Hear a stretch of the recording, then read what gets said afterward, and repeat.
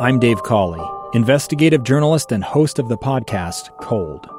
Don't miss Cold's new Season 3, where I look into the unsolved disappearance of Sheree Warren, a woman last seen leaving her job at a Salt Lake City office in 1985. Police cast suspicion on Sheree's estranged husband and boyfriend, but never made any arrests or recovered Sheree's remains. Find Cold Season 3, The Search for Sheree, anywhere you get your podcasts. Welcome back to Live Mike. I am Lee Lonsberry, episode 88. An interesting day today, a little shuffling of the schedule. You'll notice that you didn't get to hear the coronavirus call-in this morning. That's this wonderful program that has been brought to you by the fantastic Jeff Kaplan and the bosses here at KSL News Radio in conjunction with the coronavirus task force here at the state level. It has been so extremely important and informative each day as doctors and business folks and the smart people who really are able to give good, clear, concise, and authoritative explanations to every facet of this fight in which you and I are engaged. And it is exactly that. There is a foe in front of us. It's an invisible one on the microscopic level, but you and I have joined together shoulder to shoulder, figuratively, of course. Our shoulders will never touch again, of course, or we'll get bitten by the coronavirus bug. But you and I are figuratively shoulder to shoulder engaged in this battle, and we're doing well. I keep repeating this daily, that here in the state of Utah, we have two categories for which we should take great, great pride in the data. And it is per capita deaths. We are among the lowest in the world.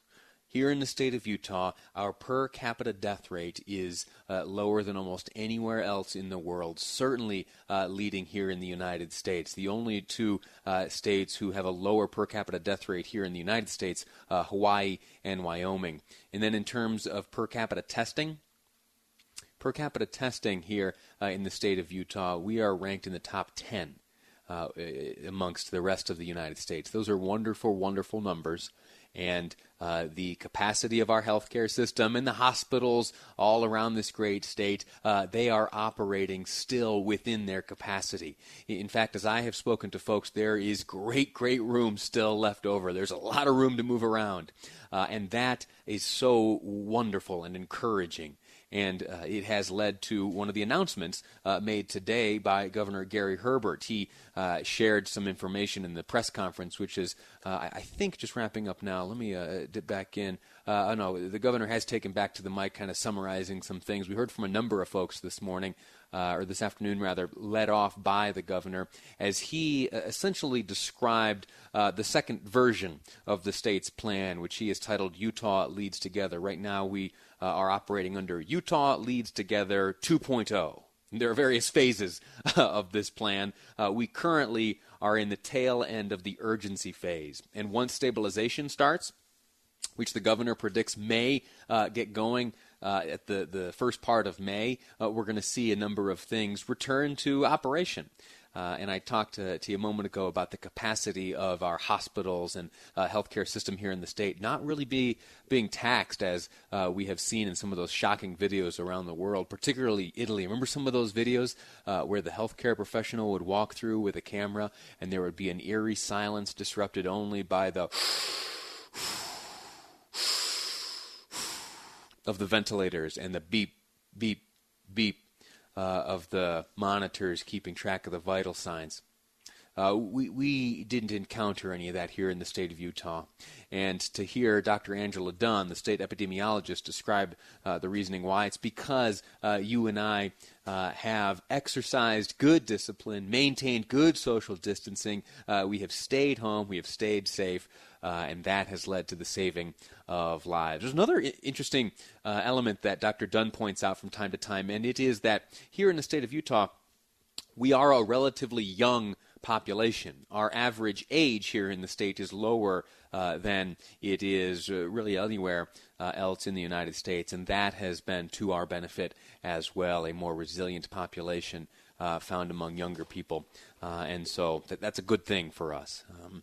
One of the things mentioned by Stuart Adams there's a point I need to finish making here, and it is in what the governor had to share, and it is that elective procedures may be back on the books. Those medical procedures which aren't necessarily life-saving, but are life-improving or life-altering, and have been decided upon by patient and provider. Well, those things may be ramping up again, and that's been an interesting thing. It's difficult to have sympathy for the financial situation of doctors when it is strained, because you and I think of doctors as like super rich, driving like the Mercedes types, living in the big houses with their second home out in Deer Valley and places like that. They got to make a living too.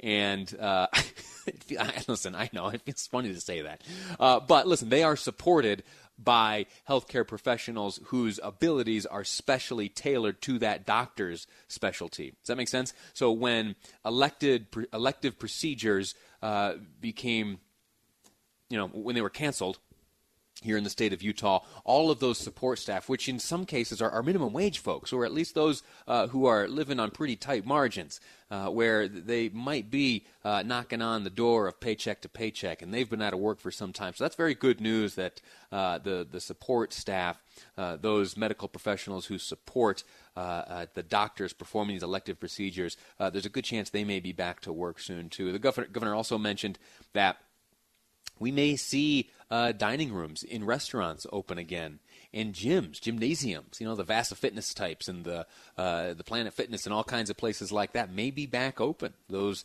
reopenings, of course, dependent on maintaining proper cleaning procedures and sanitization and all that. What do you think about all this? You have any thoughts yet? It is odd to think of returning to normal.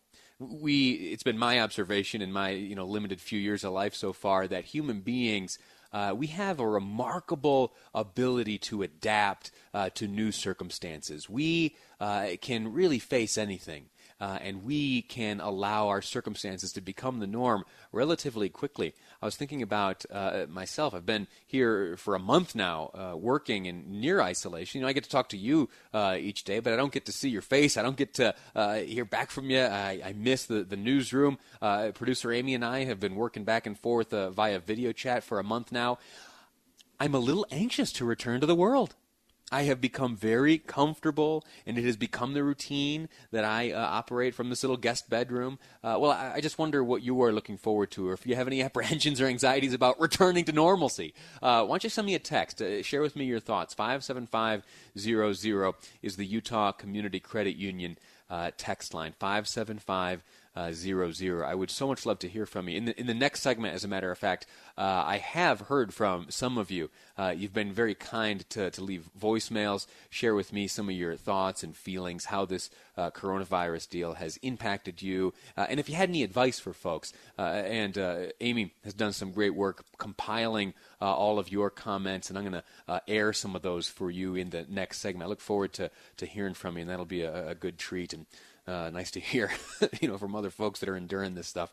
I want to make one last comment before I go to break, and it stems from the president's press conference of yesterday, where he really kicked off in earnest the optimism of the nation moving closer to a reopening of the country's businesses. In fact, he spoke in terms that were very comforting, and I think respective of the various needs and desires and decisions made by the various states around the country.